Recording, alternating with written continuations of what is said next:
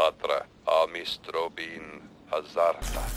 Give Give me the power, I beg of you! Awake! You are all going to die tonight. Shut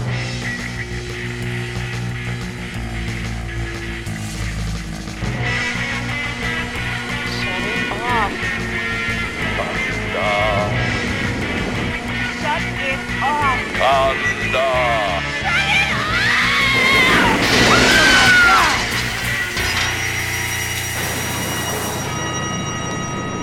Okay, I'm drawing a line in the fucking sand here. Do not read the Latin. That looks recordy. Recording? Okay, that's not actually a word. It's like magic. I hit the buttons and things are Things happening.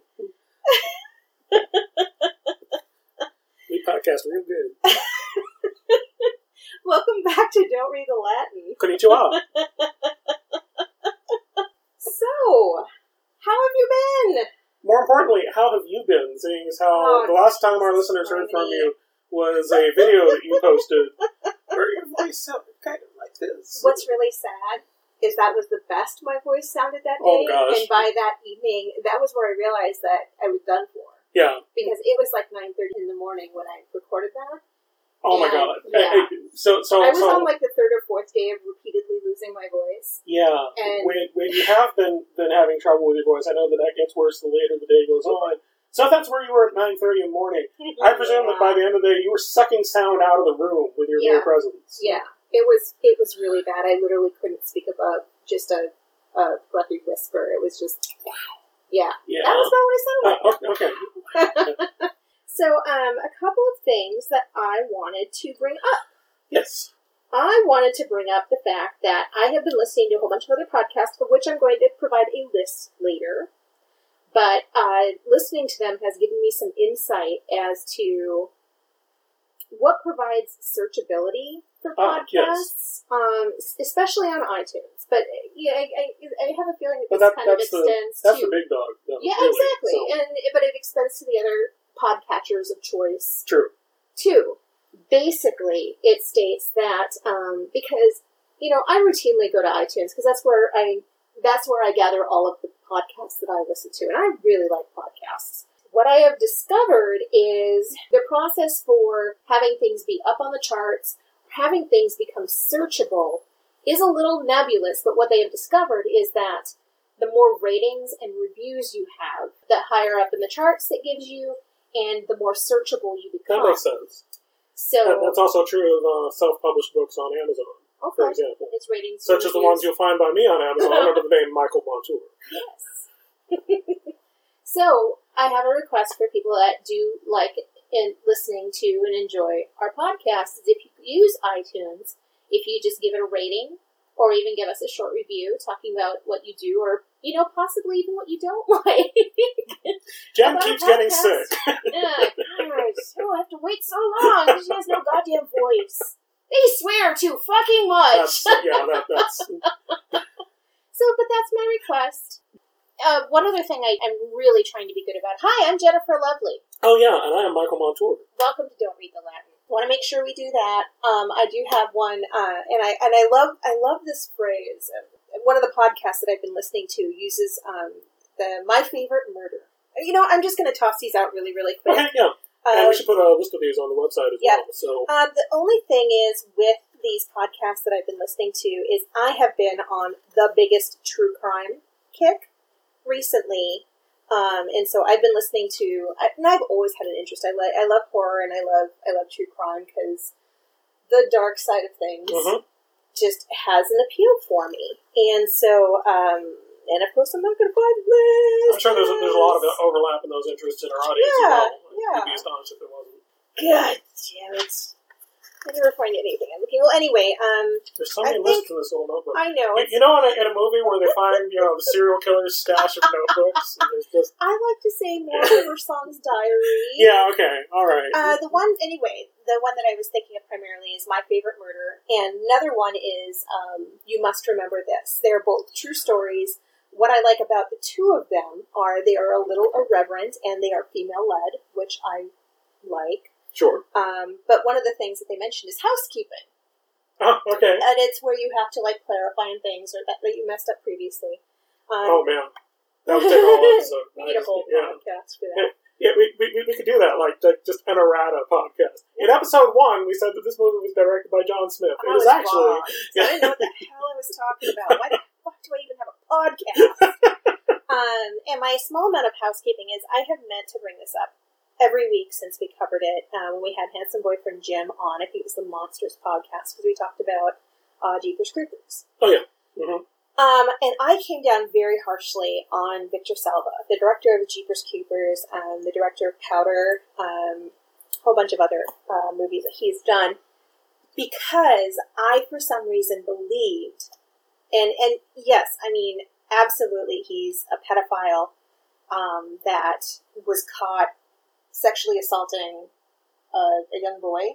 Yeah, I believe like an 11-year-old. Or was there more than one, I think? I think there may have been more than one. But he was prosecuted. This was quite a while ago. It was probably like 93, 94, I think. Again, because I don't know what the hell I'm talking about. But he was caught. He was videotaped. There was proof. He served time. But for some reason, I had believed that after he had started getting movies, that he had another case against him of additional pedophilia. And I was like, fuck this guy. I'm not going to ever watch any of his movies. Yeah. So here's the deal.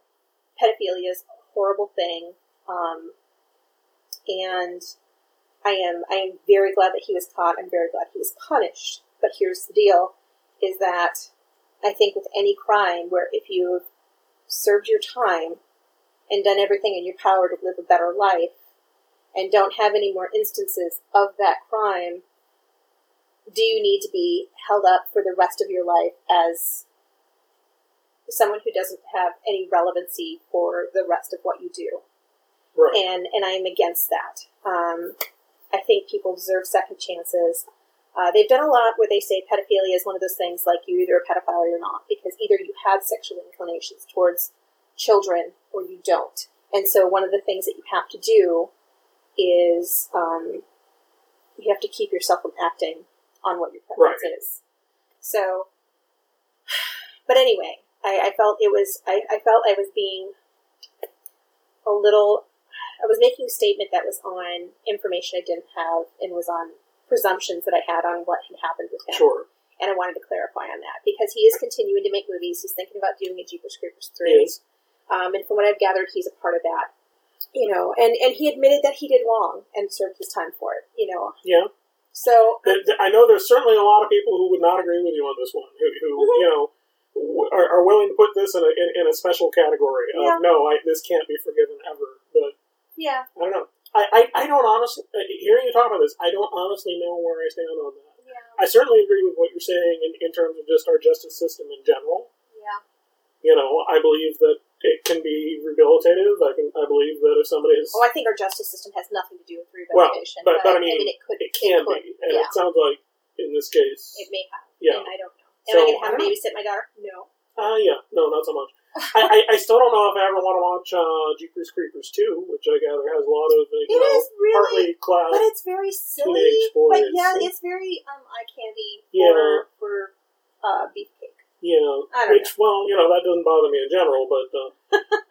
The other two podcasts, to hop back to a previous subject, are Sword and Scale, and another one is called Criminal.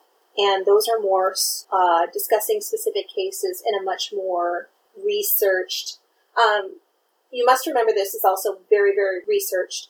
My Favorite Murder is really stream of conscious, and it's more listed comedic in the podcasts. And they're like, we are not a resource. Right. Just we people just kind of or, shooting their mouth off, you know, with no real basis in what they're saying. Yeah. I know some podcasts are like that. I wouldn't know anybody. No. I So those are my two things that I kind of wanted to cover. What have you seen lately? Because we've had some time. What have I seen lately? Well, we've had a long time. I guess the main... I know I promised on Tumblr that we would discuss this. I don't know if you want to get right into it or not, but the main thing that I know that we've both seen lately was High Rise, which we have strong opinions about. Oh, I wish... This is one of the very few times that I almost wish we had a video podcast, because... We still need to do that someday. I've got the beautiful Shea one-off Lounge that we can... It's true, yeah. with my giant golden bat-winged pumpkin. She's not kidding. What did you like? Let's lead off with what was good. Okay. I loved this movie. Stylistically, it's gorgeous. Yes. Stylistically, it's absolutely fantastic. It's Ben Wheatley, who directed A Field in England, Kill List, and one I'm forgetting. Sightseers, yeah.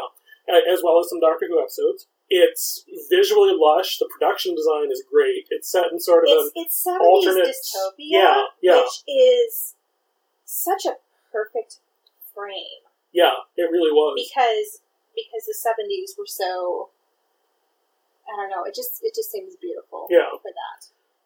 But basically the whole movie is just this microcosm of a world spiraling out of control and people trying to act as normally within that as possible, up to and beyond the point of absurdity. There are moments of it that are just, really, really blackly funny that we laughed out loud at. There are other moments of it that are just really horrible and hard to watch.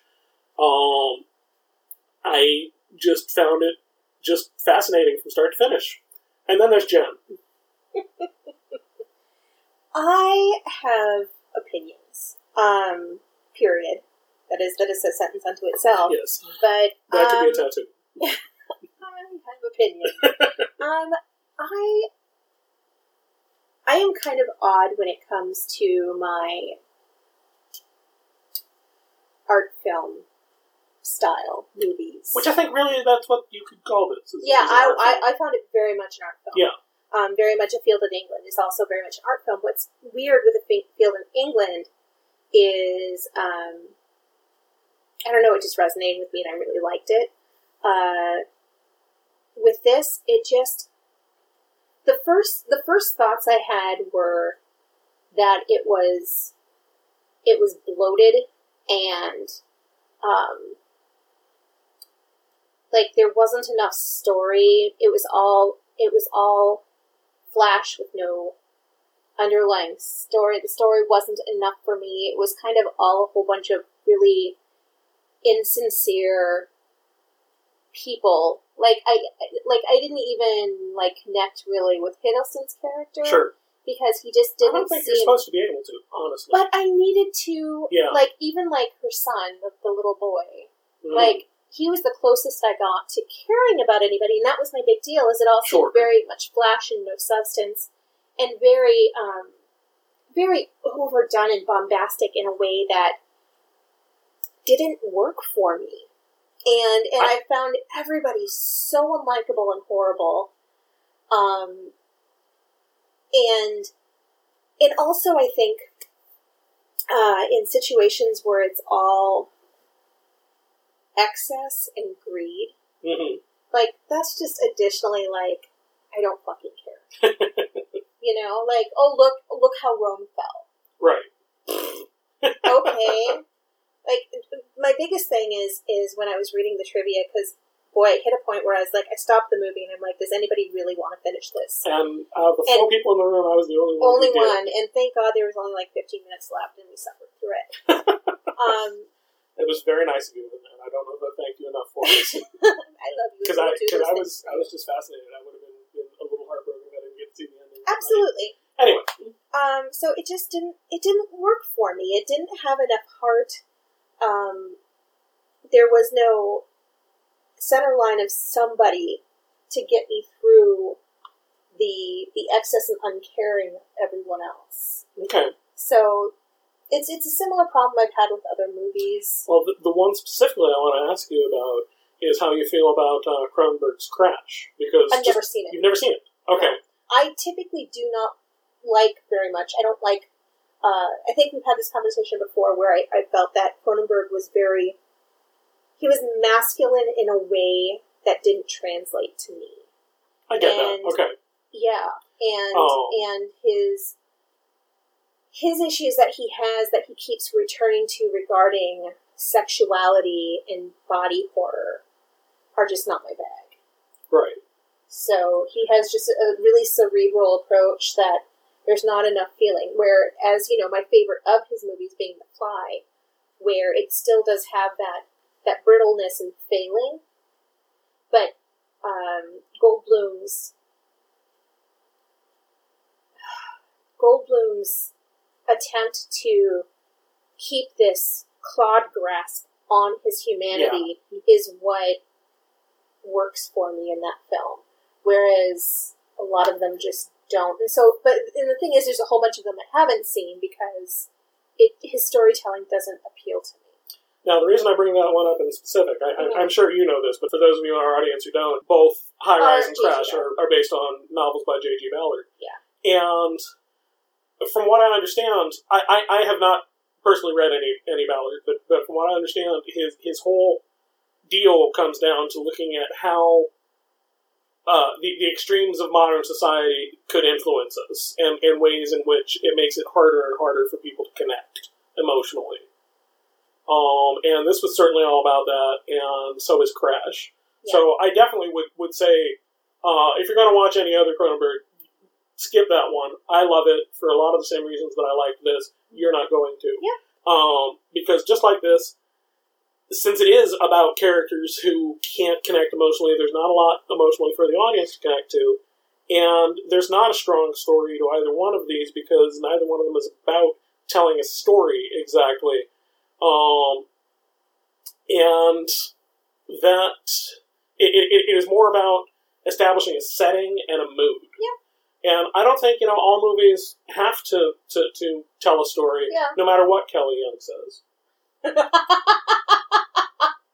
Oh. Anyhow. Alright, so High Rise. High Rise. Great big thumbs. It's very Siskel and Ebert. Great big absolutely. Thumbs up. Yeah. From Michael Montour and a great big thumbs down. Absolutely. From Jennifer Lovely. Loved it and hated it. Yeah, those are our two opinions. Now, let's talk about a movie that I'm pretty sure you've seen. Okay. That I just saw last night or the night before, I don't remember which, is Don't Breathe. I have not seen it. You've not seen it? No, I've heard it's on par with Green Arrow. Okay, you saw Lights Out. But you I saw Lights Out, yes. Don't Breathe. Okay, I want to hear you talk about that. I do not think that I am going to see Don't Breathe in the theater. Okay. Because I've heard it's very similar to Green Room in its violence and its and I think I wouldn't go that far. Green Room is has more violence throughout, and the violence itself has more immediate physical consequences. Okay. But it's still pretty intense. As much as I would say, I love this movie, you should run out and see it in the theater, I don't think there's anything that's going to be lost by waiting for it to come out on home video. Though, on a completely separate note, mm-hmm. I think it really needs to be mentioned what a fucking amazing year it has been for horror in the theater this summer. Yeah, right? You remember at the beginning of the year, we were looking ahead at what was coming out this year, and But it's all doing really, really well. Yeah. And of course, I just closed my computer because I'm a fucking idiot. Is that one? Okay. Yeah, something like that. Because let's see. We had the Okay, so we had. Let's see. Kind of just summertime. We had Conjuring 2. We've had Don't Breathe. We've had The Purge Anarchy. Mm-hmm. Which I don't think either of us saw, but I know it did really well. But that's the thing, is all of these summer horrors are not blockbuster style, but they're all making back their money, and they're all doing pretty well. Which can't be said of the summer blockbusters. No, the movies that studios were expecting to be a hit are not. Just gone down the toilet. It's a weird year for movies. So Conjuring, Neon Demon, which kind of went down the toilet, and thank God, because I've heard it's terrible. 10 Cloverfield Lane, Lights fantastic. Out. Alright, that's kind of it for summer. And Don't Breathe. So, see it in the theater, or wait for... I think you'll be fine seeing it on home video. I hope it will still be as immersive, because there were certainly parts of it. You know from the trailers, the setup of it is these people who break into a house that belongs to a blind guy who turns out to be just a ridiculous badass. Mm-hmm. It was very immersive in the sense that there were... And important to note that it's directed by Fede Alvarez, who did the remake of Evil Dead. Which I also loved. Which I didn't. Yeah. This one, I think you'll like better than that one. Yeah, because it's more of a straightforward story. But I've heard it suffers the same of not really developing the characters too terribly much. Like, literally the description I heard was the character development you see in the trailer is as much character development that they get for the entire movie. You get more than that. You get the characters sketched out a little more. Okay. But I'll come back to that in a second. It's very immersive in the sense that there were several scenes in which I felt like I was creeping around in this house and trying not to get caught.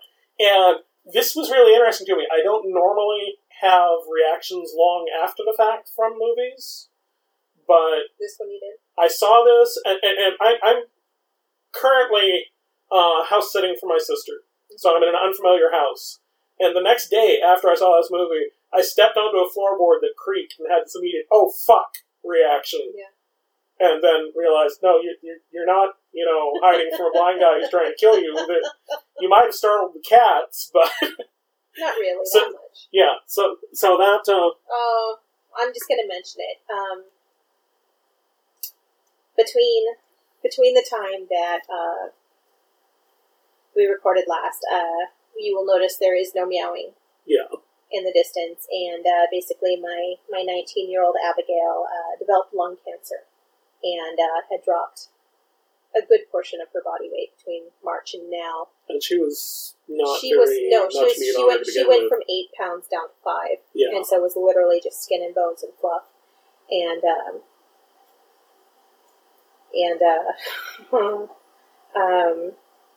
yeah, it just hit the point where it was time to let her go. Because she was really trying to separate herself and just wasn't present. Was ready to go. And she was in pain.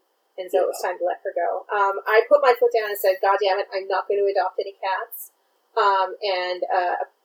You don't hear them right now. One of them is very chatty. But this last Saturday, I had a friend who, due to a move, could not keep her 6-year-old fluffy-ass black cats that are a boy and girl siblings, and they are giant flippin' cats. They're just huge. I mean, I kind of worry about my back every time I go to lift them. And if they're Max and Maggie, and if Max is very much a chirper, and he will follow me around, going, wow, wow, wow. And I'm like, yes, what are you, okay? Wow, wow, wow. But he, only comes out, after everything has gone quiet. Right. And they're still very scared. But so I went 3 weeks with no cat. And I'd put my foot down and accidentally put it down on a pair of 2 cats. Right. So that's what happened. Yeah. I know. I listened to the Ghostbusters episode, and I was unprepared, and to hear her meowing in the background, and I had to turn it off and listen to it more after I'd left work, because they'd seen me crying enough. Yeah. So, but 19 plus years is a good long stretch. It's pretty damn long for a cat. So, I'm going to go through a really quick, because none of these deserve a really huge mention, and then I'm going to very quickly cover a couple of the really good horror things that I saw. Saw Demolition Man for the first time, which now I get everything being Taco Bell. Taco Bell. There are several jokes that I quote from that movie. Now you understand that I've never gone. Yeah. I thought it was very fun. Watched an action movie called The Raid. I heard that's really good. Yeah, no, it's fantastic. It's really good. I'll leave it at that. And then also they are in two of there's the two groups that jump onto the Millennium Falcon to threaten Han Solo, and one of the Asian guys. It is literally all of the people from The Raid. Oh, really? Yeah. That's hilarious. So it was a lot of fun. And Sal brought up Chucky, which was really funny, and I absolutely fell in love with Jennifer Tilly's character, Tiffany. Oh, yeah. And I thought you would when you saw she it. was really the absolutely best part. She absolutely is. Because there's a little part of me that loves a woman who will just beat the shit out of somebody, yet wanting to make pretty things and cookies. Uh-huh. Yeah. I'm kind of that woman. Uh-huh. I That's not wrong. I always joke, that from Leverage that Elliot is my spirit animal because the whole episode where they're like, "Did you kill a man with an appetizer?" And he's like, "Yes." As he's making this beautiful fine dining meal or pairing wines or beers with dinners as he's like also beating the ever-loving crap out of people. And I'm like, yes. You know, because I remember whenever I'd get mad when I previously owned my house and we had a bunch of things that were needing to get torn down. And I remember there was like this build-up of walls and things and studs and stuff in the basement. And they had like glued. Not only had they, like, screwed them into the cement, but they'd, like, glued them down, so they were really stuck. Oh, okay. And I went down there one time when I was mad with one of the really long crowbars and a sledgehammer. And they were gone. Because my bones can't really handle as strong as I am. They're kind of, my joints and bones are kind of bad, but I'm pretty muscular for the short woman that I am, and I like just hitting things sometimes. I really thought violence was the answer. Now, for what you told me the other day when you told me you'd seen it, you didn't love the movie overall. I think it's probably fair to mention here. So no, I still don't really like comedies that much, and horror comedies even less so. And there's a lot of just cute nods to other horror movies that I thought you would enjoy. Why does that look familiar? Yes, When I was really, really watching, God, what did I... In one of my podcasts that I was listening to, they talked about The People versus O.J. Simpson, and which was a movie that they did. It was like a miniseries with a bunch of Cuba Gooding Jr. playing O.J. All right, I can see that. And the woman who's in all the American Horror Stories, she played the conjoined twins, and I can't remember her name right now, but she played Marsha. Marsha. It doesn't matter. What's Marsha? Marsha. No, that's something else. Something else, yes. But it was really amazingly well done. I personally, I love my true crime. I avoided everything with the original trial because I really had issue with it being televised. Yeah. And I did not like supporting that. So I avoided a lot of knowledge. Also, coming from a home with a lot of abuse, having the police actively ignore a lot of calls for help really kind of fucked me up.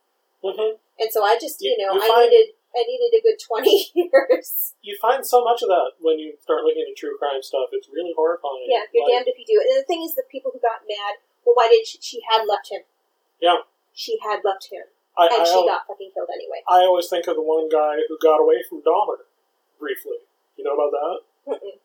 Yeah, there was some teenage boy who got away from Jeffrey Dahmer, and the police found that this hysterical half-naked boy, and Dahmer caught up to them, managed to convince the police that, this is my boyfriend, he's just having kind of a little episode, and I'm going to take him home, and they were like, oh, okay. And then he died. Yeah. Good times. Yeah, and then... I'm such a cheerful fucking person. We bring rays of sunshine wherever we go. Because immediately after watching that, then I also watched O.J. Made in America, which is another miniseries, but it's all literally footage of the trial. Oh, sure. But yeah, both are really amazingly well done if you like the sort of thing. Comedies, I watched Keanu, which is Key and Peele. And that's the one with the kitten. With the kitten. Oh my god. Where everybody falls in love with the kitten, and it's there are times where I had to walk in the other room. It's so funny. I watch horror. I watch absolutely horrible horror. But if there's embarrassment humor, I had to keep wandering in the other room, and then I'd come back in and I'd find another funny part, and then it was a mixed bag for me. But overall, it was pretty damn cute. This is why I can't watch Arrested Development. A lot of my friends think that's amazing, and I couldn't finish the first episode. Yeah, it's not. Oh yeah, that reminds me that the other night you showed me Spy. Oh, and I had to get you through the beginning of it. Yes, because the beginning of it looks like that's the kind of movie it's going to be. And I'm like, it's a very funny, good movie. I loved Spy. Yeah, it was good. It wasn't quite as good as Ghostbusters, but it was good.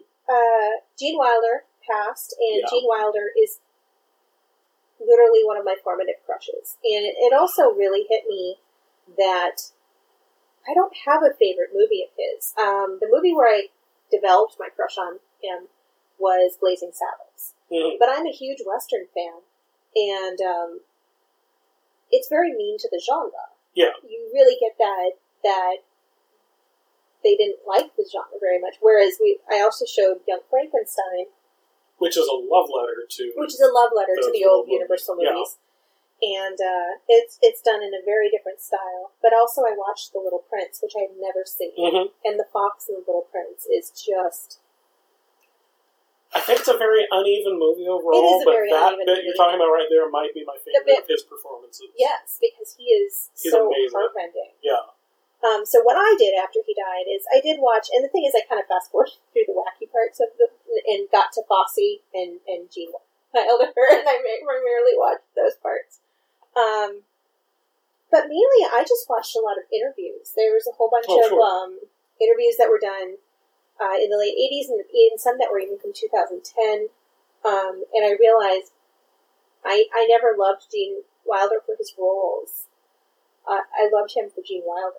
Yeah. Because he was this, and I loved Gilda Radner. And they made some really important points that, he had Gilda for 5 years. He had 2 years of marriage and 3 years of suffering through cancer with her. And that was the entirety of their whole relationship, was this tiny little encapsulation of time that was really horrible and painful. Yeah. And he's been married to his current wife for the last 20 years.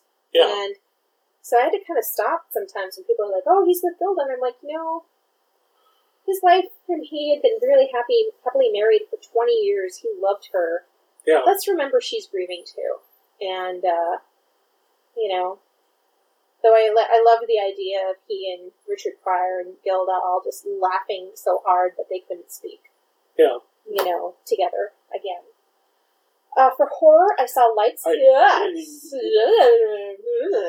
I should cut that bit, and yet I'm not going to. As long as we're still talking about Gene Wilder, there's a movie that I know several of my friends rewatched on his death that I did not. Oh, yeah, Willy Wonka. I don't know if we've talked about this on the podcast before or not. But the one movie that scared me so badly when I first saw it, that to this day I cannot watch it again, is Willy Wonka and the Chocolate Factory. Which, I realize is kind of special, but when I saw it as a small boy, and these horrible accidents were befalling these children, and an unconcerned-looking Willy Wonka was having them just shuffled off stage, I just immediately presumed that he was having them taken out of sight to be disposed of. That is where my brain went, even as a small child. He's having them all killed! Yes, and because we never see them again at the end of the film. But yeah, whenever I'm walk into, a store or a room or whatever and it's on, I was like, nope, and just turn around and, I can't do it. So the horror that I saw, both of which I really recommend, is I saw Lights Out, which is an amazingly well-told story. That's fantastic. I didn't see any way that it could be. It is. It's a very full. Every character is fleshed out and has a good story. Has their own concerns and their own depth. They are so respectful to the arc of the characters in the movie, in a way that so many movies aren't in hopes for a sequel. Okay. It was just really well done. It definitely scared me a bunch of times.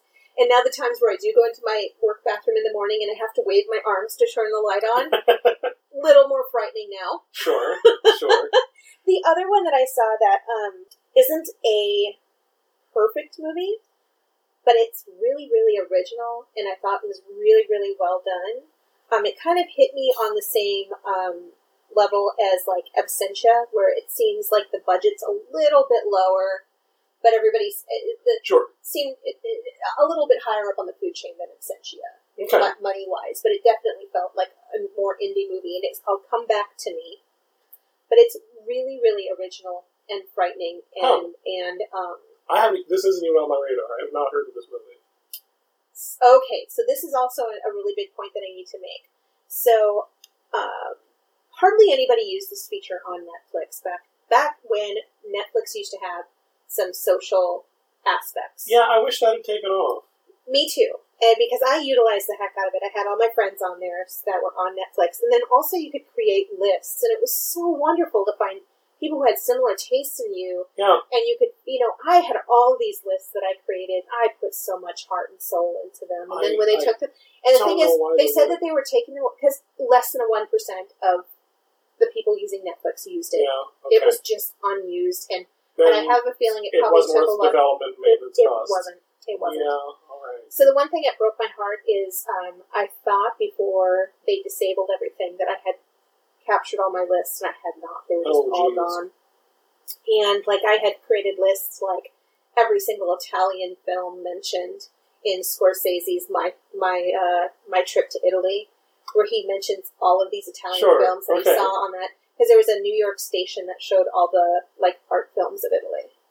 And that was basically what got him to fall in love with film. And so I mentioned every single film. Oh, wow. Okay. And stuff like that. So I have missed that feature. And then one of the things that's really angered me is so much stuff gets a VOD release that you can Google all you want. You can go to Wikipedia and search 2016 horror. And if you're lucky, you're going to see about 37 movies. Yeah, you got the tip of the iceberg. Exactly. And the thing is, it's really, really hard, especially to find the stuff that's getting VOD releases and not actual theatrical releases. So, what I'm going to say is I'm going to do my best to do this. What I am doing is I am utilizing IMDb lists. 90% of the time when I have searched or you'll see a list, if you're searching movie genres, you'll see a couple IMDb lists pop up. And you'll go to them, and they're kind of half-assed. Yeah, generally. Or it'll be Japanese film, and it's Asian, which is... Yeah. I definitely ran into that problem a lot while I was because we haven't mentioned our theme for today is going to be Japanese horror. Yep. Or J-horror, as the cool kids call it. Yeah. So a lot of their lists are shit.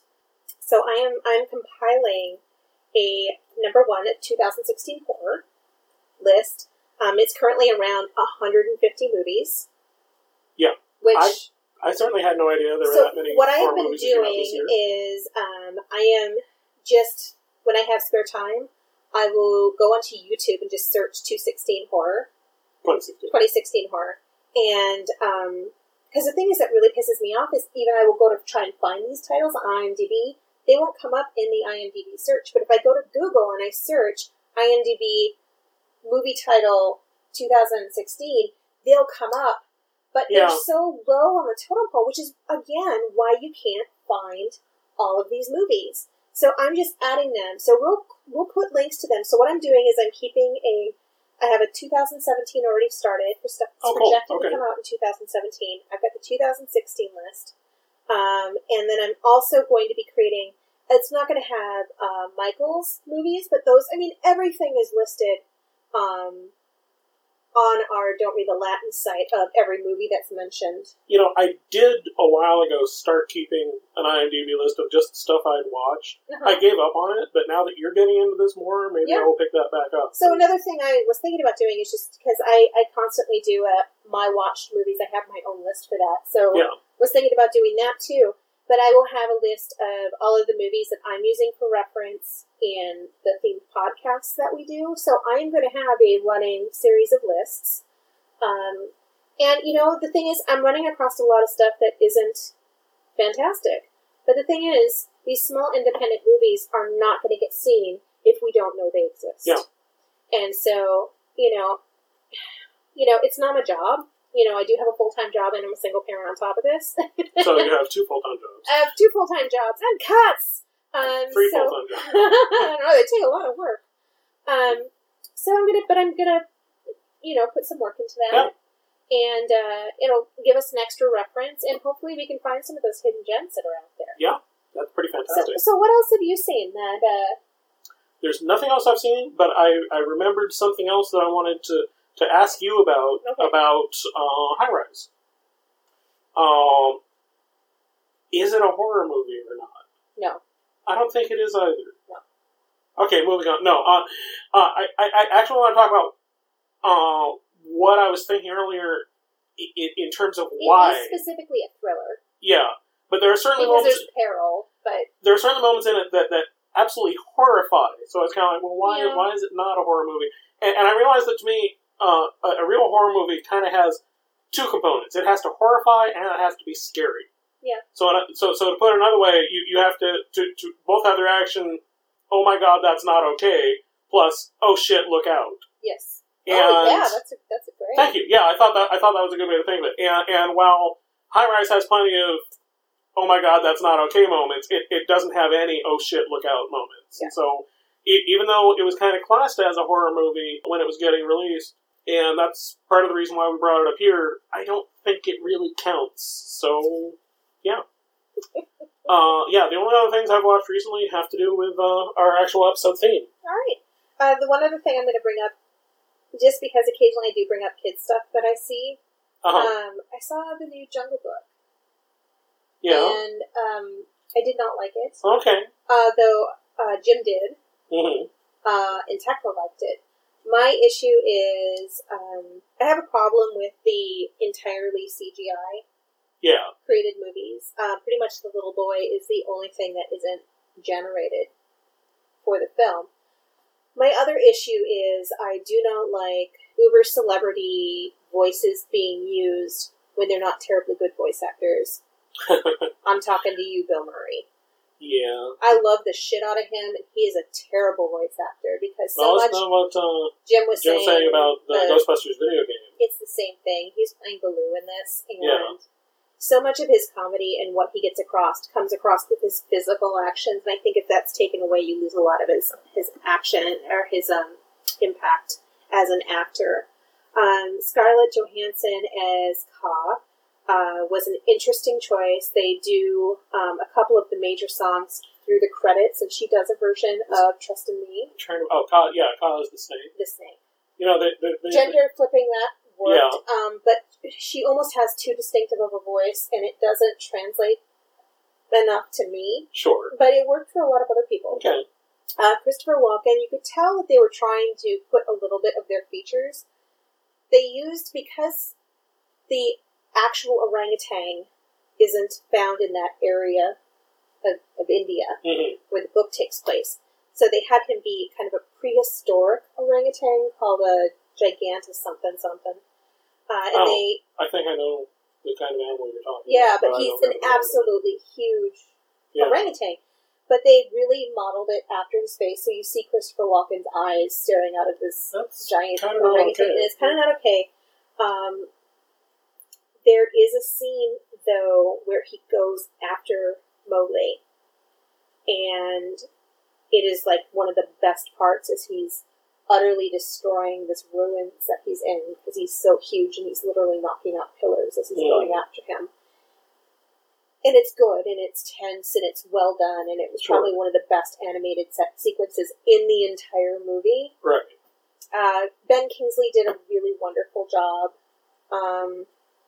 But there was just enough of them where the voice acting was kind of subpar, and it's really uncanny valley for me. Yeah. It just doesn't work because it always strikes me as not being real, and thus it's constantly knocking me out of the story. Did you ever see Polar Express? That's Dear Christ. That's one of the most terrifying movies ever made. That's not what they intended. Nope. The animation in that is just so desperately uncanny valley. Yeah, my dad's stepmom said that for Tekla, and she really likes it, and it I'm sorry. like that's gonna scar you for life, child. I saw it with someone I was dating. We were at their family's house around Christmas time, and it was on in the background.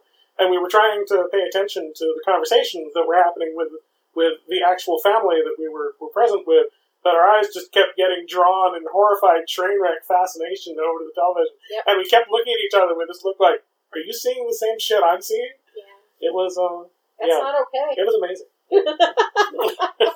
Amazing. Yes, I know. It's your translation of amazing, which is not a good thing. It's a wonderful thing. I don't know what to So our theme for tonight is Japanese horror. And when it got really big here, because the thing is they started in the mid-90s. Yeah. And so one of the things I learned is so in the mid-90s, which is when a lot of these originally came out, I think Renew is 98. So, Japan went through an absolutely epic financial crisis in the 90s. Oh, Like, okay. the bottom fell out. And they have had proven studies that say that a lot of horror comes out and is wildly successful in times of economic crisis because It's something I we can think- channel our cultural anxiety into. I think, is, which yeah. the 1930s we had the start of the universal horror, yeah. and so, but I had no idea like how bad it was until I'd done this research and realized that we had this whole slew of Japanese horror that was starting, but it was all on that riding that tide of Okay. of that kind of countrywide fear and pathos. So it was just a really interesting thing that I That is wasn't aware of. Yeah. And when I saw these, I think the Japanese horror was the first thing that got me into the overarching Asian horror. Yeah. Yeah, Same. I think I started with Japanese horror, then went on to like Korean horror, which is a whole nother ball of wax. We got to which do is- an episode on Korean horror, and we And got then- to do one on like Hong Kong Chinese. Yes, I think what's probably going to end up happening, and the reason why I specifically said Japanese is because I want to leave the option for later podcast of, I think what'll probably happen is Japanese, Korean horror, and then do all of the rest Everything of the else. Asian countries. Because That works. Yeah. I don't think there's enough volume to cover Thailand, Hong True. Kong. True. There's a lot of really good movies, but then we're covering all just the very best. Where with Yeah. Korean and Japanese, you can have a really full conversation on Yeah. No, you and sold just me. get really Yeah. good stuff. That's what we're going to do. I don't know if these will be like our immediate next episode, It won't. but these are not going to be our immediate next episode. But yeah, we will definitely do those at So some point. yeah, I started discovering the Japanese horror probably 2001. Sure. Is when I started finding them. It was that Vertigo Video on Capitol Hill. Oh, okay. And it was Rias and God, I can't even remember his name. The guy. We're even friends on Facebook now because she pointed me back to him, and he's like moved down to California. But they were just wonderful in finding me new things, but they were so scary. It's Rice Hall. It's Yeah. Scarecrow Video. Scarecrow Video, where you should go and rent movies because they're fantastic. And you should go say hi to Rice. And Rice, yes. It will confuse her greatly. She'll be like, "Who are these people?" But yeah, they were so different and atmospheric and culturally, like, just hitting something that our movies don't. Yeah. There's an undercurrent to them. Well, one of the things that I found really early on in watching them is that they were engaged with our modern day world in a way that horror in the United States was not. Yeah. And I found that really interesting. The one, so here's, okay, especially in rewatching them and not having them be my first watchings again, Mm-hmm. realize that with the ones that I've discovered I don't like as much, is there is just a nihilism. Yeah. And also, okay, to mention, I can't remember, do you or don't you like Ju-on? I do not. Okay. Jim also does not like it. His issue with it is specifically that there's nothing they could have done. Oh, yeah. And they were fucked for simply just going in the house. Their ghosts can't be reasons. Their ghosts are just malevolent forces of anger. Yeah, especially in the case of Ju-on. Especially, yes, in the case of Ju-on. I really liked it, but it's one of those movies I really liked in the first telling. Okay. I rewatched it for this, and I try. and there are so many things that are really bothering in it, and very uncomfortable, and unsettling, and scary. And also, it does that non-linear and hopping character to character that their films often do. In this particular case, that completely kept me from getting engaged with the characters or the story, Well, what movie if were you? there was a story. What story? What movie were you talking about recently where they did a character jump and you were like, And I did like it. We were talking about the Evil Dead remake. okay, Actually, started off with one protagonist and ends up with a different yeah, protagonist. and you were like completely worked for it. Yeah. But with this, I had a really hard and especially with the time jump, it was like, okay, so who is this character? Oh, this is that one character's sister. No, this is the wife. Wait, no, it isn't. And yeah. I just think it's really slow. Mainly. Yeah, it is. It really is. And again, what I'm going to say is I really liked it on that first watching. Yeah. It doesn't, to me, because you're just riding that eeriness and discomfort and very, very frightening moments. Like, I loved that journey. I think that works really well on your original watching where you're just kind of riding this crest of a wave of almost discomfort.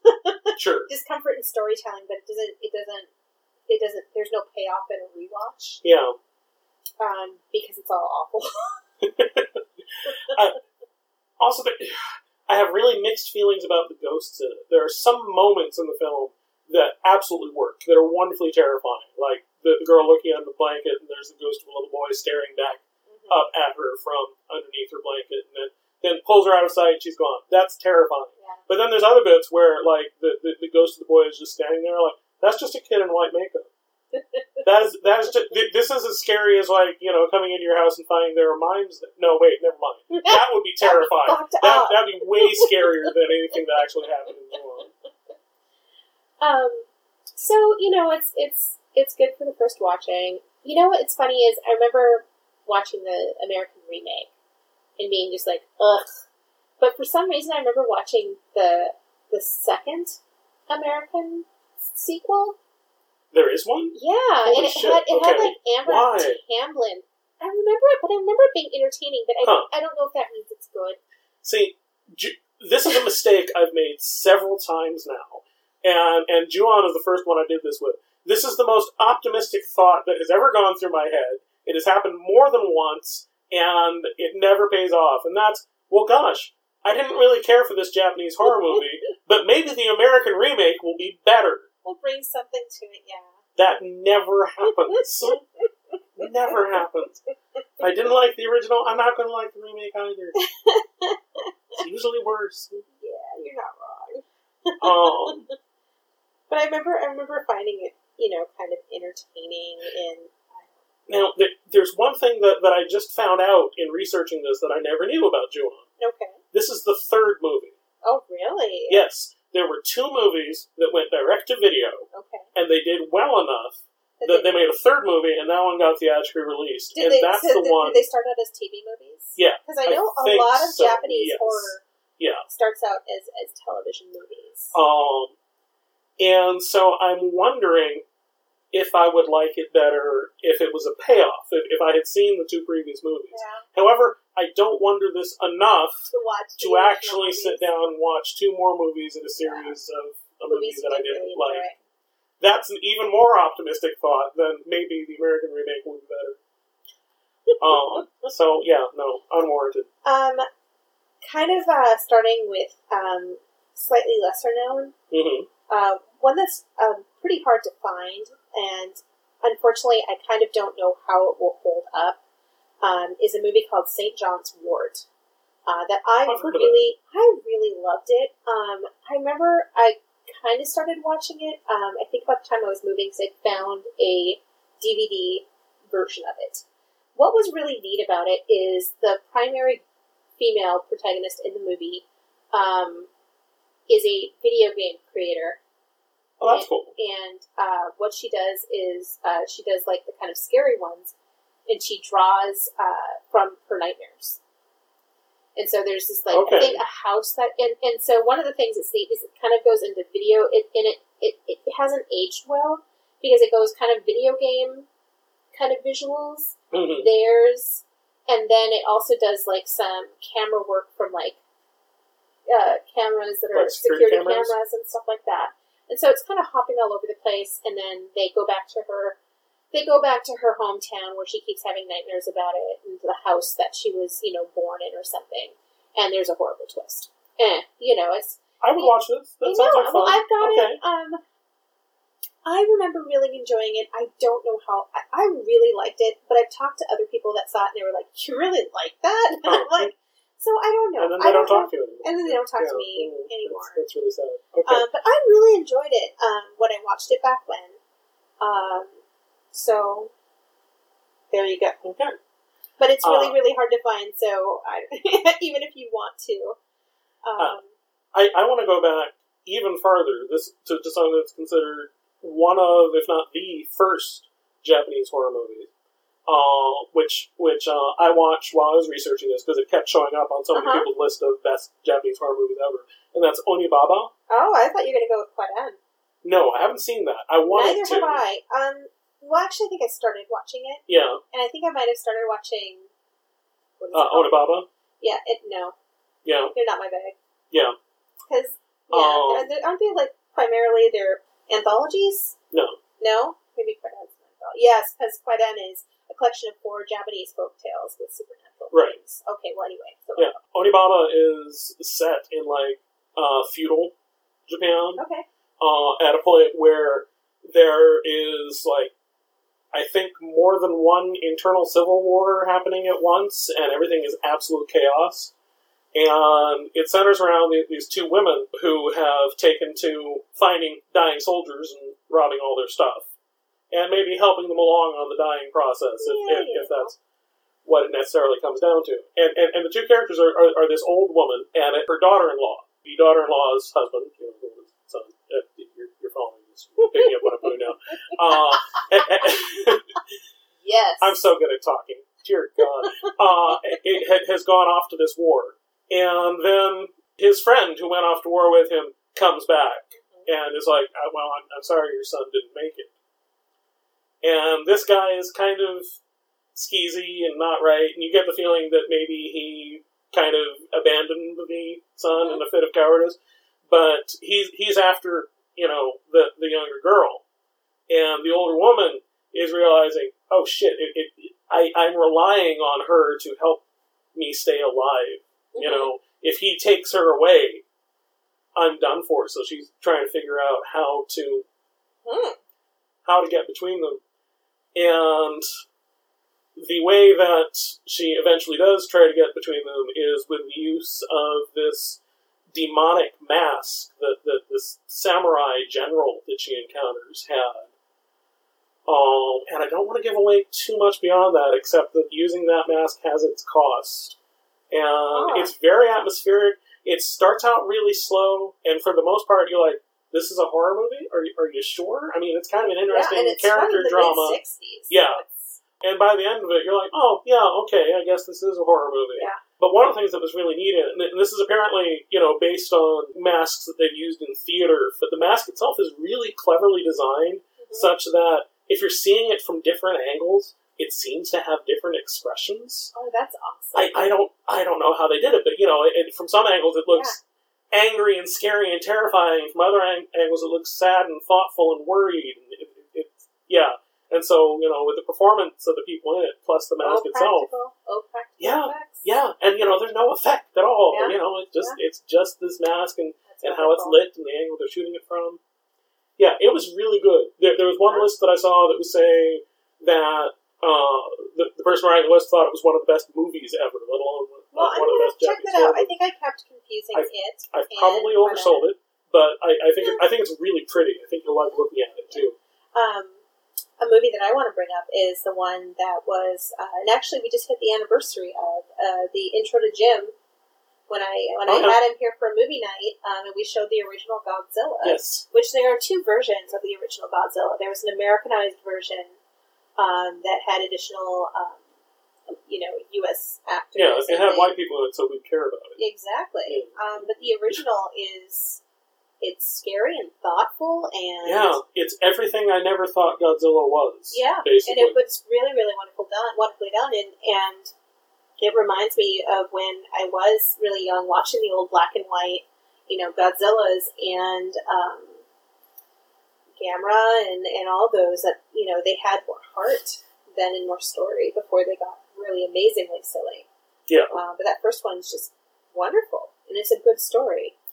Oh God, I saw this great quote on Tumblr the other day. Someone was saying that it's funny that in American science fiction, radiation produces superheroes, and in Japanese science fiction, radiation produces monsters. To which somebody replied, "Yeah, it's almost as if the two cultures had a different experience of what nuclear devices can do."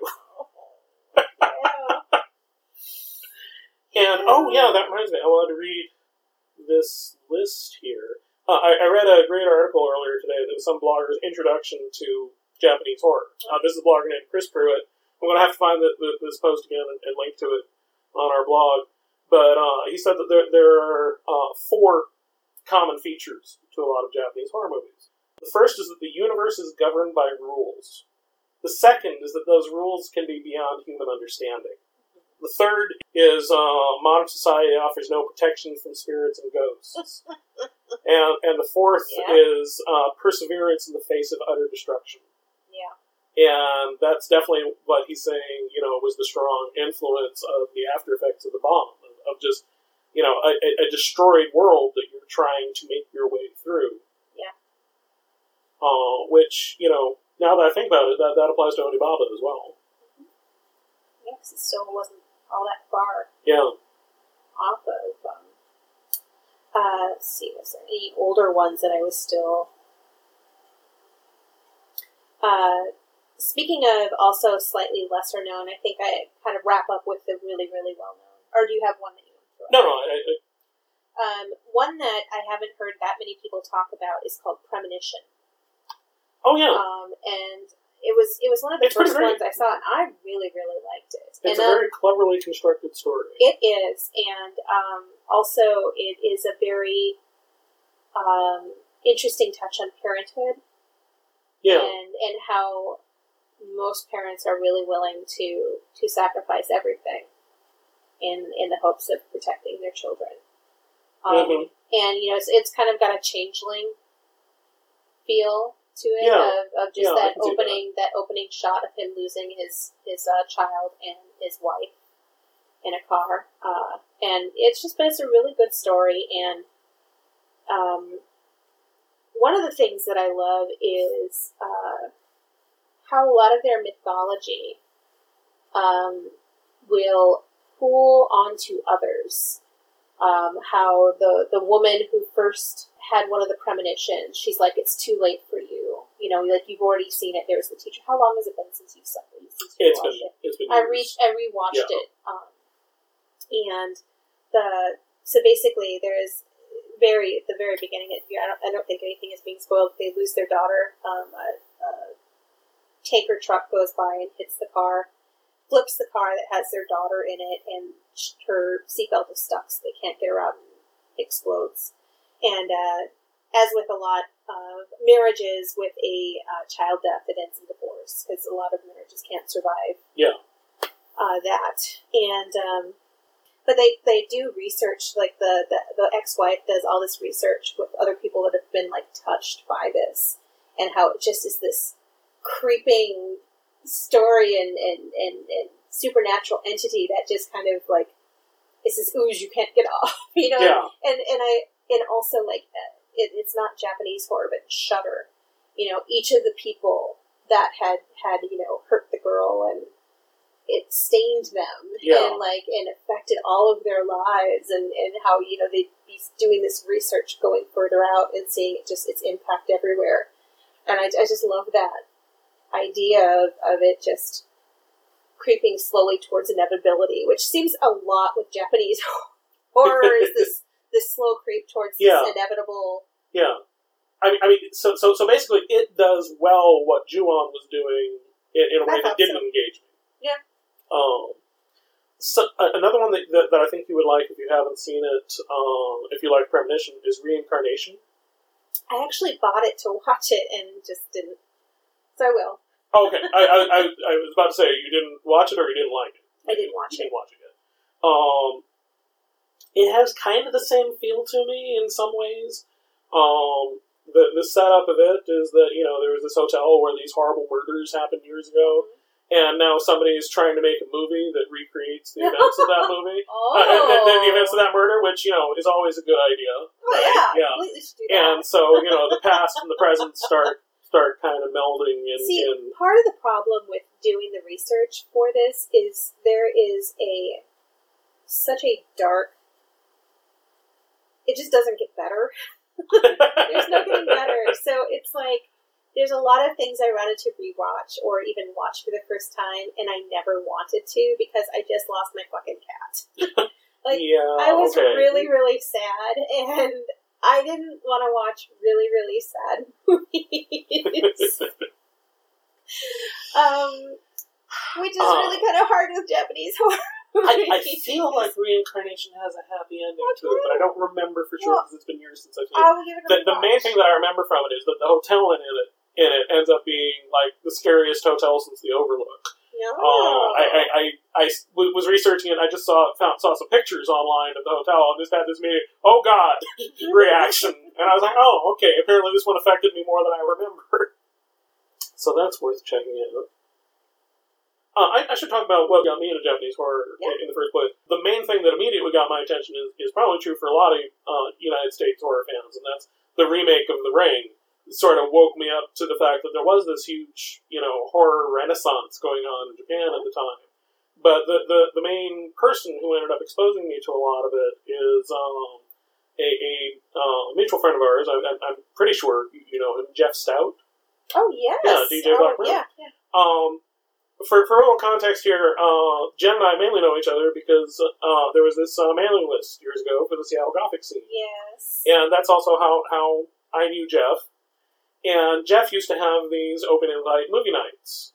And for all I know, he may still have movie nights, but since the mailing list isn't around anymore, I'm not... I don't know about them, but it makes me sad because he just found all sorts of obscure stuff. He would fairly regularly buy just all sorts of weird, obscure DVDs. Loved finding that stuff. Just to see what they were like. And on these movie nights, he would show us stuff that we had never heard of before. And that's how I first saw The Happiness of the Katakuris. Oh, I still was one of his movie nights. Yeah. I rewatched it a year or so ago, and I didn't like it as much as I remember liking it. But it's still pretty fun, especially if you go into it knowing practically nothing about it, because of the swerves that it takes at a few points. It's kind of funny and strange and horrifying, and yeah. The first time I saw it, I loved it, and the second time I merely liked it. Okay. But not many movies, not many horror movies start off with an opening sequence that's clay animation. No, yeah. For example. Another one that I saw for the first time at his place is one of my very, very favorite Japanese horror movies, and that's Dark Water. Oh. Dark Water is fucking amazing. You know what made me so sad is Jeff did not like that. Well, he didn't dislike it. Our Jeff? He was kind of like, Really? Because remember, I think it was just the three of us that watched it, and we were like, oh. Oh, that's right, yeah. He was like, yeah, I blanked that out of my mind, because I like Jeff. It's okay for different people to like different things. I suppose. Yeah, Kelly. He doesn't even listen to our podcast, I don't think, but this is funny to us. I really want to I have talked to Matt. I want to get him on. I want to get Tony on the podcast. And then I'd love to get Kelly on here, too, because it'd be wonderful. Yeah. He's wonderfully argumentative. Yeah, he is. For a little context here, for those who are not in on our in-joke, Kelly apparently saw Ghostbusters partly on the strength of my recommendation, hated it, and has held it against me. It was less that he even hated it, it just wasn't as good as you said it was going to be. Well, he's wrong. And now he said, and because of that, he said he can't trust your judgment for recommendations. Yeah, which is just an insane overreaction. And oh my goodness, he was so delightfully hysterical as he was getting all upset about things. No, we should completely have him on too. No, I agree. But yeah, Dark Water, Ever since then, I get a little nervous when I see a little pink backpack. Mm-hmm. Yeah. It's really well done. The pathos of the mom as she's struggling so hard to make everything work and keep, has a really problematic relationship with her soon-to-be ex-husband. Yeah. And is just struggling in so many ways, but is so loving and wonderful with her daughter. Mm-hmm. And it's just and a reason why I think so much of the fear of everything works is because you love the mother and daughter so much that you experience their peril with them. Yeah, you really do. It really draws you in. Oh, one thing that I wanted to mention, because I found this out in research, and this is an image that this movie used, that The Ring definitely famously uses, is of, a ghost with long hair. Yeah. You know why that is? Why is I that? found out why that is. I love this. A long time ago in Japan, Japanese women would grow their hair out, but would always have it tucked up, except at their funerals. Oh. So, if a woman woman's with her hair down, was dead. yeah. Ah. Isn't that great? So that's where it's this really old image from their culture. But like you see paintings of ghosts with long hair. It's that thing of having something that's got so much history that we're not going to know why that instantly is unsettling and uncomfortable, because they shouldn't be upright with their hair down. Mm-hmm. They should be laying there. I kind of want to touch on The Ring or the Ringu movies. Oh yeah, absolutely. Because they were one of the first I saw. Now, I am one of those people that I love the original and I love the American remake. I think they're very, very different movies, and I'm able to watch both of them for what they are and how they're different and appreciate both of them. Personally, I think, and there's all the people in the world out there who can disagree with me, but I felt it was really respectful to the origin material. Oh, I agree. Yeah. Yes, it really changed a lot of things, because there are so many things with Ringu that, which I haven't you said that it's just a weird translation thing of why they call it Ringu? I believe so. Yeah, Anna's the one to ask. Anyhow, but there's a quiet supernatural story, and there's things that happen in the original that just wouldn't translate here. And I think we've both talked about this in the past of how, the father just has a supernatural sight. He's psychic, and they go, all right. Yeah, this guy's psychic. These things happen to psychic people. These things happen in Japan, where somebody just is touched in that way, and sees things from the past. And it's a really in the original. That's a really integral part of the plot. It really is, and it's treated with such respect. Yeah, but it's so quietly melodramatic and quietly spooky, whereas everything's really much further over the top and louder and brasher. Yeah. In the American remake, but they both just work for me. And then I remember liking a lot of the sequels, but they certainly, you're getting an amazingly diminished return with each of them. And there's one that came out last year that I think was just called Sadako or something, and I tried, and it was just fucking shit-tastic. It looks. And there's one that's called Sadako versus.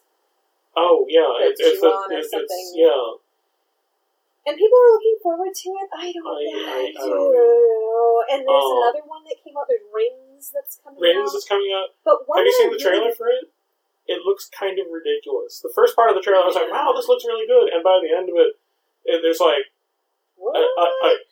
plane. From what I'm hearing, nobody's really looking forward. Yeah. Nobody's looking forward to Rings. So, it's Sadako versus Kyoto. And that's the new one that's from the Grudge. Yeah. So I hear people are looking forward to that. It's the Vengeful Spirits of the Ring and the Grudge series face-off. And I have butchered the pronunciation of that. I know I have. I'm sure we're going to butcher the pronunciation of many things before this episode's over. Yes. Because it's what I do. I open my mouth and wrong shit comes out.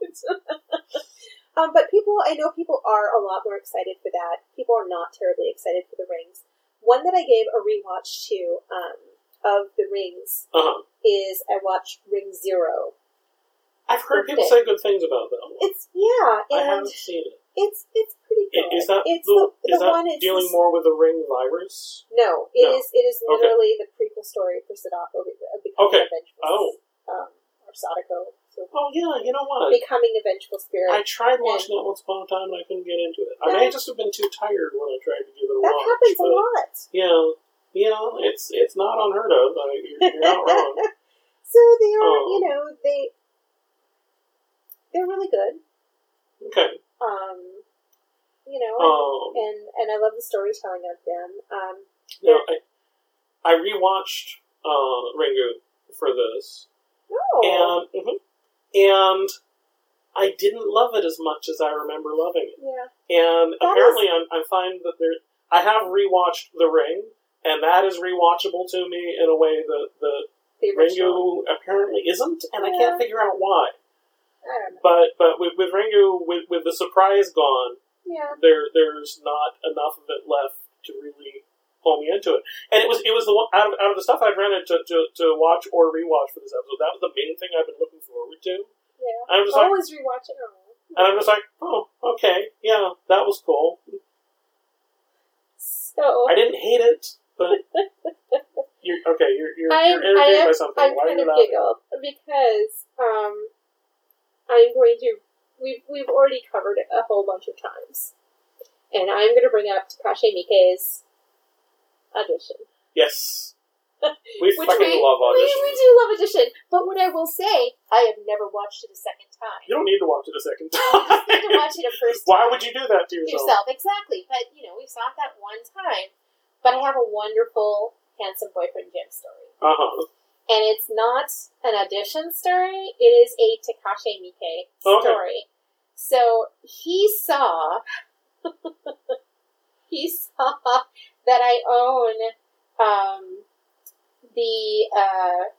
what was the series called? Jesus Christ, Takashi Miike, you have so many fucking... he's made a ton of shit. Like in the time I think that we've been talking, I think he's made 3 movies while we've been recording this episode, yes. He did the Masters of Horror. Oh, yeah. What was his... His was the band one that they literally would not show. Oh, yeah. It was terrible. It was terrible, but here's the thing, is I have to find Masters of Horror. He did Imprint. And he saw that I own 2 seasons. And he's like, oh. Like, he literally, looked uncomfortable. And he's like, so you own Imprint? I'm like, yes. Don't watch that. And I'm like, oh, honey, I saw it when it aired. Yeah. It was Masters of Horror, and sweetheart, you're way too late. But it was he looked so, unhappy, but it's so terrible. So basically, a guy that I used to know too, and that he's like an old-time buddy of his. Because you used to only just be able to buy the individual discs, the individual episodes. Right. And because the sets themselves are really expensive. And so he bought just Imprint. Oh, no. Okay. And he gave it to him when he was living with his best friend, Vinny. Oh, dear. And they put it in. And there's 3 of them sitting on the couch with these shell-shocked looks on their face of horror as they're watching it. Gradually losing their will to live. Yes, because it is it is just so awful. And his friend Vinny came in, and he's like, what are you guys watching? Because they look really unhappy. And in these monotone voices, they're like, Imprint. Well, is it good? And they're all like, literally in unison. They're pod people or something. No. It's really kind of fucking horrible. It is really the most horrible thing. And he's like, well, is it really horrible? Does it have, what? How horrible? Is it, child rape? And they all just in unison, yes. And I think he had had one other like really horrific thing that he was like, "And this," and you're like, "Yeah." And he just looked at them and he was like, and he just went to his room. It was done. Good call. Excellent call. Yeah. Run, do not. Not. And the thing I really liked, and if I'm not mistaken, I think that came from the second season. But the thing I really loved from the discs from the first one, because I ended up getting the second season on VOD because it was out of print and they were really horrifically expensive. Yeah, I priced some of that out at one point on DVD. And I was like, fuck it, bought it on VOD. The one really thing from the first season is really the highest quality. The best episodes. Yeah. It kind of goes downhill with the second season. And then one of the things that's really nice is because almost every single one of them is done by a different director. And they're the masters of horror. Yeah. The special features on each of the discs, 90% of the time, includes a really lengthy interview. Oh, and wow. I think it might have been done by Mick Garris. I don't remember Probably. specifically. He's the one who's behind the series, Yeah. And it covers, with most of them, the entirety of their careers and That's talking fantastic. about what they... So, I mean, the extra features on that first season are really... Like, even if you don't like the show, if you're a horror fan, the features are fantastic for getting insight into some of your favorite directors. Masters of Horror is such a fascinating series to me because I found that there's no middle ground with any of the episodes. They're either excellent or they suck. Yeah, and I don't one know of the why things that's really... that's... Well, the reason is they're all wonderful ideas Yeah, okay. that didn't have enough flesh to become a full theatrical movie. Sure. Or wasn't... It just... Because they literally gave them complete free range. Here's your time frame. Go to town. And so, sometimes having someone tell you no... Oh, yeah. ...is a really... Sometimes having an editor is a really good thing. Sometimes saying... Somebody going, don't go down that road is a really good thing. Giving people that are really successful sometimes an absolute free rein to make whatever they want. Maybe some stuff isn't good enough. Yeah. But occasionally you get those gems that are absolutely fantastic.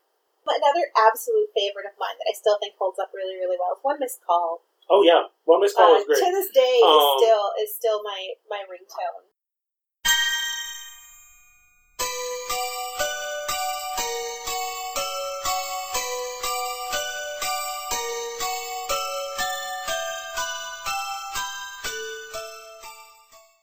Yeah, which I love. I would say to anyone who hasn't seen it, if you liked The Ring, you're also going to like One Missed Call. They're similar enough, but also different enough.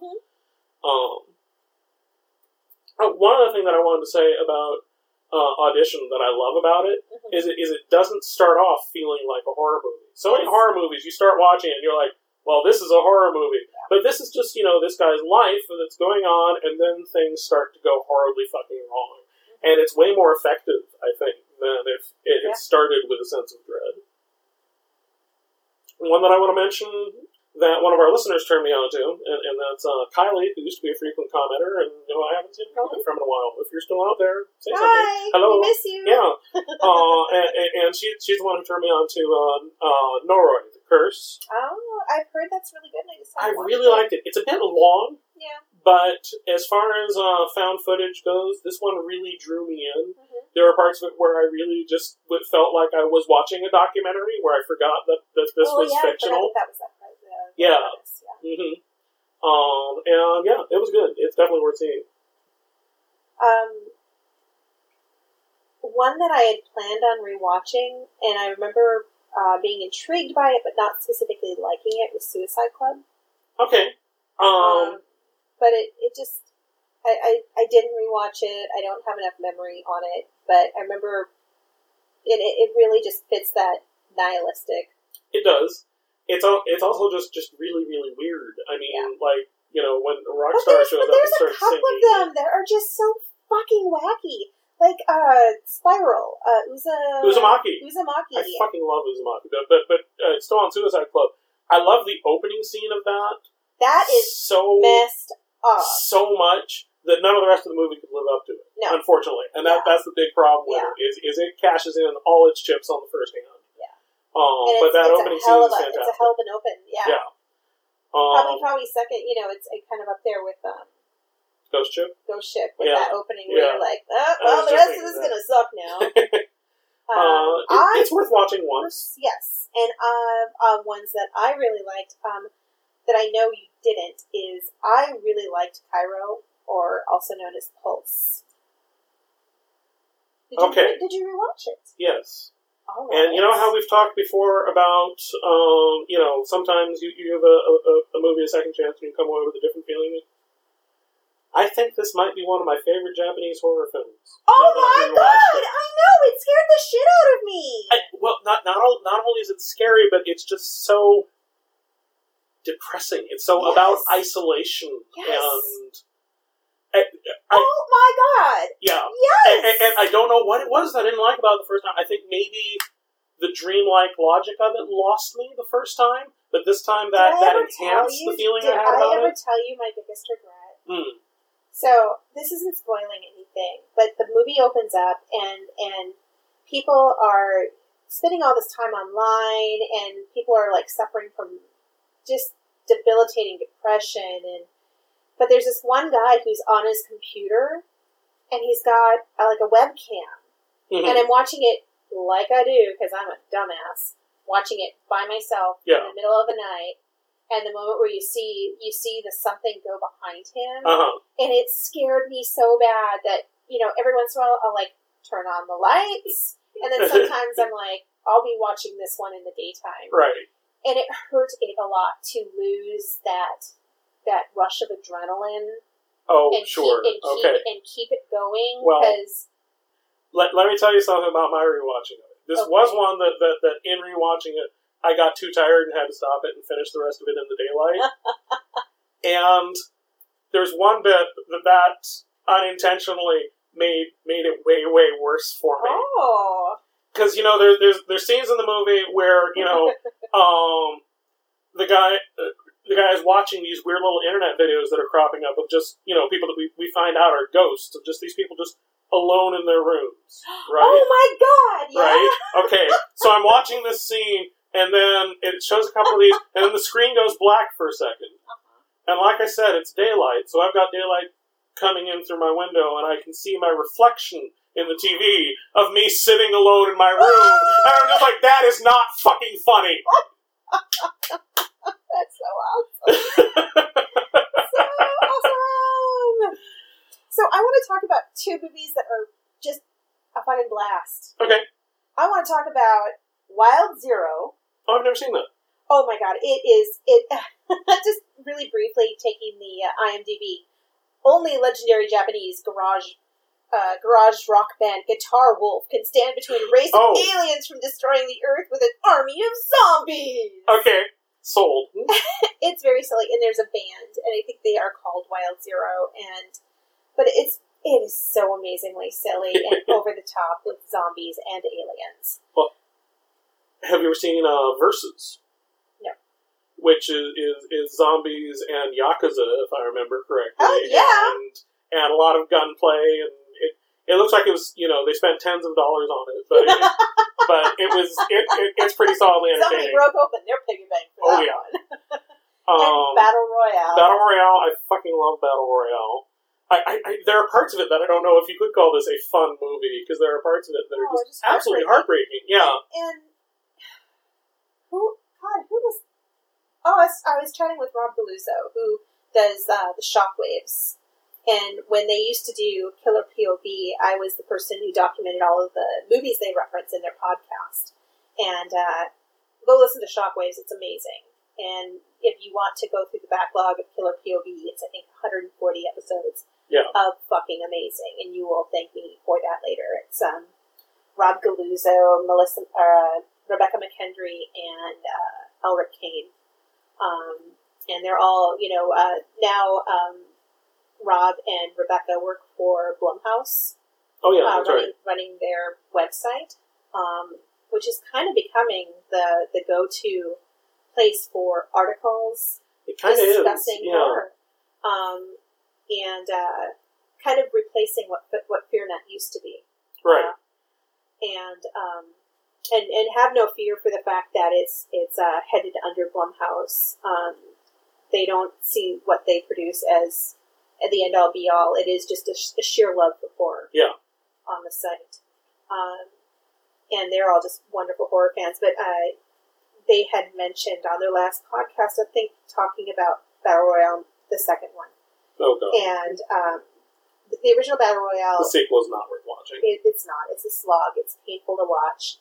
The thing is what you don't realize is the director of Battle Royale, Kinji Fukasaku, I think his name was, and he was like in his 70s. He was a very, very seasoned director. Yeah. And it shows because it's there masterfully is masterfully directed. You get the most amazing in just a couple minutes with, or even sometimes only like 45 seconds with a child, and you feel like you know who they are and you care when they die. Yeah. And it's just wonderfully done. And literally, they started the second movie in the first week in. I think his son helped him a little bit, doing some work with the first one. Died in the first week, and his son had to take it over. And of course, they were under a tight production schedule, so like didn't even get to even take any time to. So it never had a chance. Well, and he was a young director, and it's got a. I've used this phrase before, but he has a fucking hard-on for hating on the U.S., and it's deserved in some respects, but it is such a beat you over the head with a great big fuck you that it just ends up feeling. And the thing is, it's like, what's the Korean one? The Host? The alien, the Host, where that's kind of, you know... The big monster movie? Yeah. Yeah, that really worked for me in that movie. I was kind of like, yeah, okay, you're right. This is the sort of thing we would do. Yeah. And with it just, you know, with the second Battle Royale, there was no hope. And it was a slog, and it's not fun, and there's no characters Whereas, weirdly enough, Battle Royale, even though, you know, it's about all these kids and only, you know, one of them is supposed to be able to survive, it's all about hope. It is. Which is just kind of amazing. It's about hope, and it's about friendship, and... Yeah, the other movie that the original director of the original Battle Royale did was The Green Slime, which is from 1968. It's an older kind of horror, giant asteroid heading to Earth. Okay. The Blob it's kind pretty, of thing. yeah, and it's, you know, moderately famous and kind of I've never heard of this, but okay. So, anyhow. Since we're talking about Green Slime, I want to mention a movie that has a fair amount of it in it. Okay. And this I'm sold! This also qualifies as movies that I just thought were a lot of fun, and that's Infection. Okay. I remember there being like lots of like green something like whenever things were starting to go awry. Well, part of it, if I might be remembering this wrong, but if I remember correctly, the zombie-ish virus in it, if it starts to affect you, it affects your color perception. Okay. Specifically, it fucks with like your red-green color perception. Okay. So you're not seeing red anymore; you're just seeing green. Okay. But yeah, it was fun and it was weird and it was icky. It's a good time. It'd be a good one for a Halloween party, I think. We briefly touched on Uzumaki. That definitely qualifies as what the fuck am I watching weird. I don't really have anything else. I mean, anything else I got a few things. Well, that's why I'm handing off the baton, mister. Oh, I see. Uzumaki is based on a graphic novel by, I'm probably going to slaughter his name here, Junji Ito, who is kind of this among Japanese comics, is kind of a horror legend. Yeah. And that man is insane. As near as there's so many times where, and this is invariably late at night that I do this, where I man, I haven't read any of his stuff in a while, and I go Googling around until I find some translated stuff of his, and there's so many stories of his that I've read where I was like, that's the dumbest fucking thing I've ever read in my life. And then I can't sleep. No. Yeah. What was the comic that, or was it Jim who showed it to me? The comic that the Steven Universe, Mm-hmm. where they, I can't remember the title of it, but because he showed me that Yeah. series, and that's not okay. it's terrifying. Yeah. And the fact that Steven Universe visually referenced it, I was like, what? That's not okay. This is my feel-good show, except when it makes me cry. But yeah, this is my hole. Yeah, it's good stuff. Google around for his stuff. You can find some of his stories. There's one of his stories that this definitely qualifies under it. Well, that there's no way this would work. But it just bothered the hell out of me. Where this woman had this armchair that she loved, and discovered after years that someone had been living in it. Okay, then. It was like kind of hollowed out on the inside, so he just so she was just sitting on his lap all this time, and it's a profoundly uncomfortable story, and just with so much of this stuff operates on a very nightmare logic of just there's no way this could work, but he makes you buy it for the length of the story.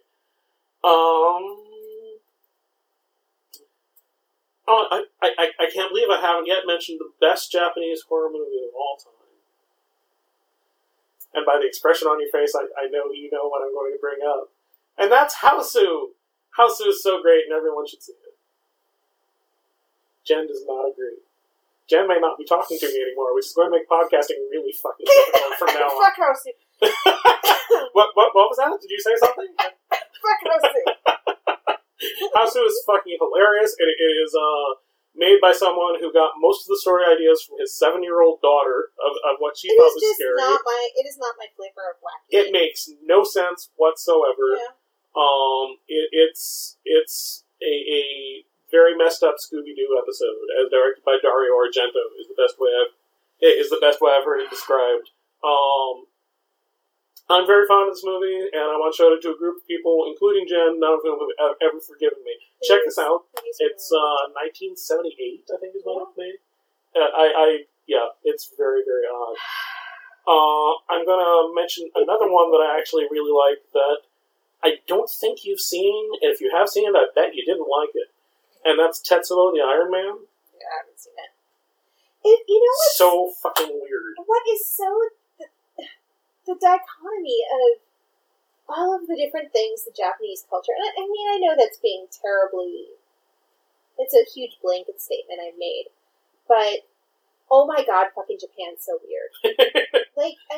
Their horror is so very them and odd and so full of its folklore and these little tiny things that only make sense and are creepy to them, but they translate for creepiness for reasons we don't understand, but there's so many things that are very specific to their culture. Yeah. And then you get their action movies, which are, just the Yakuza kind of element of, like, that stuff. And then you have their comedies, which are just... Some of which does not translate at all. I know. As, why is this funny? Well, and there's so much with their culture that is so about repression. Yeah.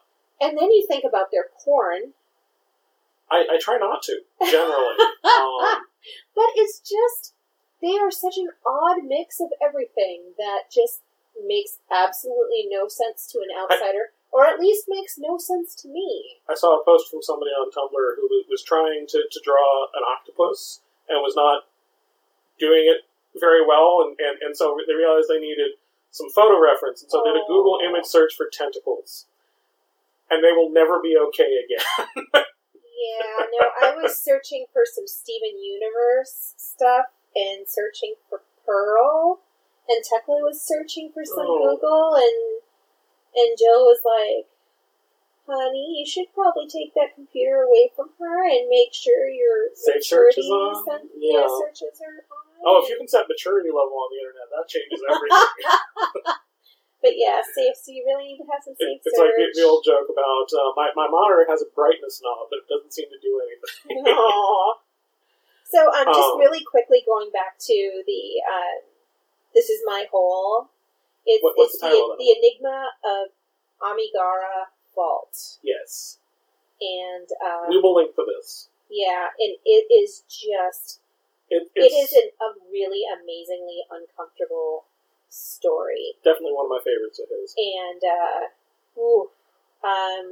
there's a reference to it in Steven Universe of these people-shaped holes, and where she makes it. This is my hole, and yeah, and on the side note, we've talked about Steven Universe before. It's definitely not horror, but it is one of the most emotionally sound, wonderful stories that are being told right now on television. Yeah, it really is. And if you like things that contain musical numbers and oh my god! Speaking of their sentient musical numbers, the most recent one, "Here Comes the Thought," fucking amazing and heartbreaking. And even better is the demo version that Rebecca Sugar does by herself. Oh, yeah. So now, Liz and I were both making jokes about how, she has a giant crush now on Rebecca Sugar, and I was like, and yes! Yeah. How could you not? I gotta give a shout out here to Tumblr user circa 1891. I know, I get occasional messages from them. Yeah. Sends me the best stuff. Yeah, same here. Messages me all the time. But the reason they started messaging me in the first place is because I mentioned Steven Universe on a podcast and just got this, oh my god, you watch Steven Universe? What do you think of this and this? And I got this huge conversation. And of all the things that I thought, never would have thought that my horror movie podcast would lead to is a conversation with someone on the internet about Steven Universe, but that is what happened, and that's the magic of I remember when you were having a hard time getting into it. Yeah, literally the first dozen episodes, I was like, okay, this is cute, I guess.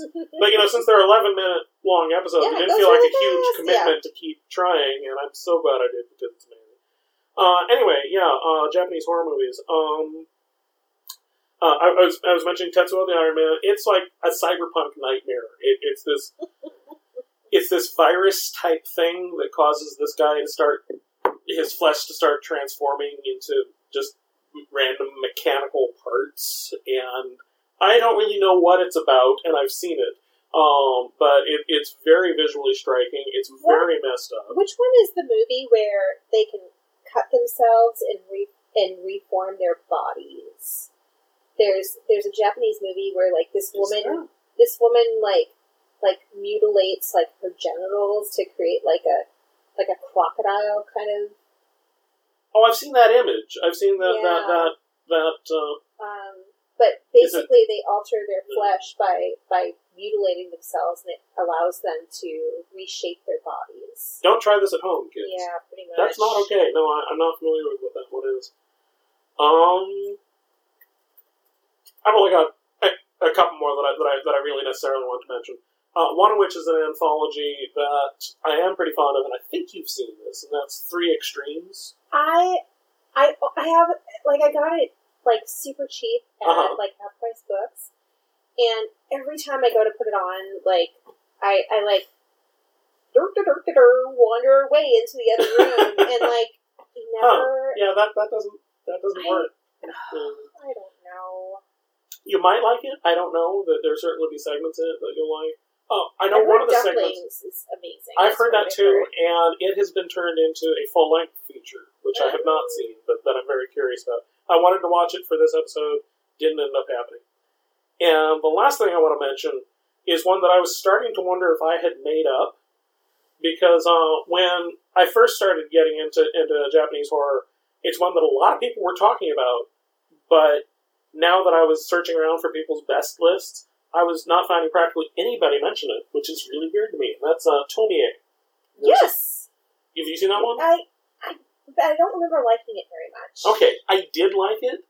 The idea of it is that there's this girl, this kind of mutant, basically. I don't know if she's magical or genetic or what, but people become fascinated with her, usually to the point where they kill her. And when I say usually to the point when they kill her, she can come back from the dead. And by which I mean that any part of her can come back from the dead. So eventually there end up being multiple versions of her walking around. And in one of the sequels, and I didn't know there was a sequel, and I found out today there are 7 sequels, and holy shit, I need to watch at least some of these. In one of them, there's a scene where somebody's just walking through this town, and everyone else on the street, except for them, is Tomie. Yeah. And that sounds pretty terrifying, so I need to check those out. And, I need to wrap this up so that I can get out here and make it down to the Cinerama for the 70mm showing of Starman, which I'm super fucking excited about. Which I've never seen, because... I know, you need to see it. Because my 80s were wacky. Yeah. And not fun. It's such a dear, sweet movie. It's a very good-natured film, and kind of heartbreaking in places, and not the sort of thing that you would assume came from John Carpenter. Which, pretty fantastic. All right. Oh yeah, I should also link on the blog. Speaking of Carpenter, reminded me of this because Lost Themes is on this page. I saw this post on Bandcamp's blog about here's some music that you might like if you like the music in Stranger Things. Mm-hmm. And listed a ton of albums that are... So did we talk about Stranger Things since you finished it? I don't remember that we did. Okay, so I absolutely love Stranger Things. It's really good. I think when we talked about it, you're like, don't you dare spoil it for me, Yeah, I because I've think you're only right. seen 3 episodes. I have now seen it through the ending. I don't have time to go into it in any length, but I thought it was pretty fucking fantastic. Yeah, so And go watch that. somebody made the really interesting point that it's basically like 3 different styles of 80s movies combined. Yeah. It's a kid's coming of age movie. It's a teen horror movie. It's an adult aliens versus the government conspiracy thriller. And then all 3 of these threads converge at the end. Yeah. It's pretty I fantastic. think it's just absolutely and amazingly well acted. And Yeah. everybody's really good. Everything is fantastic in it. So. And there's going to be a 2nd season, so you should get on that bandwagon if you haven't already. So and it's got a really fantastic, just kind of synthesizery, John Carpenter-y soundtrack to it. And you know, the thing that made me sad is they released the soundtrack on iTunes of the score that they've done. I'd really love a soundtrack being done because every single song in it was like the music I love of the 80s. Oh, it's yeah, very yeah. new wave, and I mean, wasn't there like Joy Division and like and some covers I think too and stuff. It was all really, really good. Yeah. So anyway, I'm Jennifer Lovely. I'm Michael Montour. This has been Don't Read the Latin. You can find us at www.don'treadthelatin.com. Please do, as Jen was saying at the top of the show, please, if you could rate us and review us on iTunes. That would be fantastic. It would help get the word out. I mean, we've been doing this for just under 2 years, I think, or maybe 2 years. Maybe over 2 years. Maybe 2 years, but we've been doing it for a while. We've been doing it for a long time, and we've got a lot of good content, and we love our horror, and we love sharing it with you. So, you know, let's help spread the word. Please do. And on our website, you can find links to our personal websites, and from there you can find us on social media. So go ahead and follow us. Do. If you've got any questions, comments, whatever feedback you want to give us on the show, we would love to hear it. And we just love the conversation. So, Absolutely. You know, I've gotten a bunch of Tumblr messages. I'm sometimes bad on responding right away and might not be terribly lengthy, but I love every single message I get. Yep.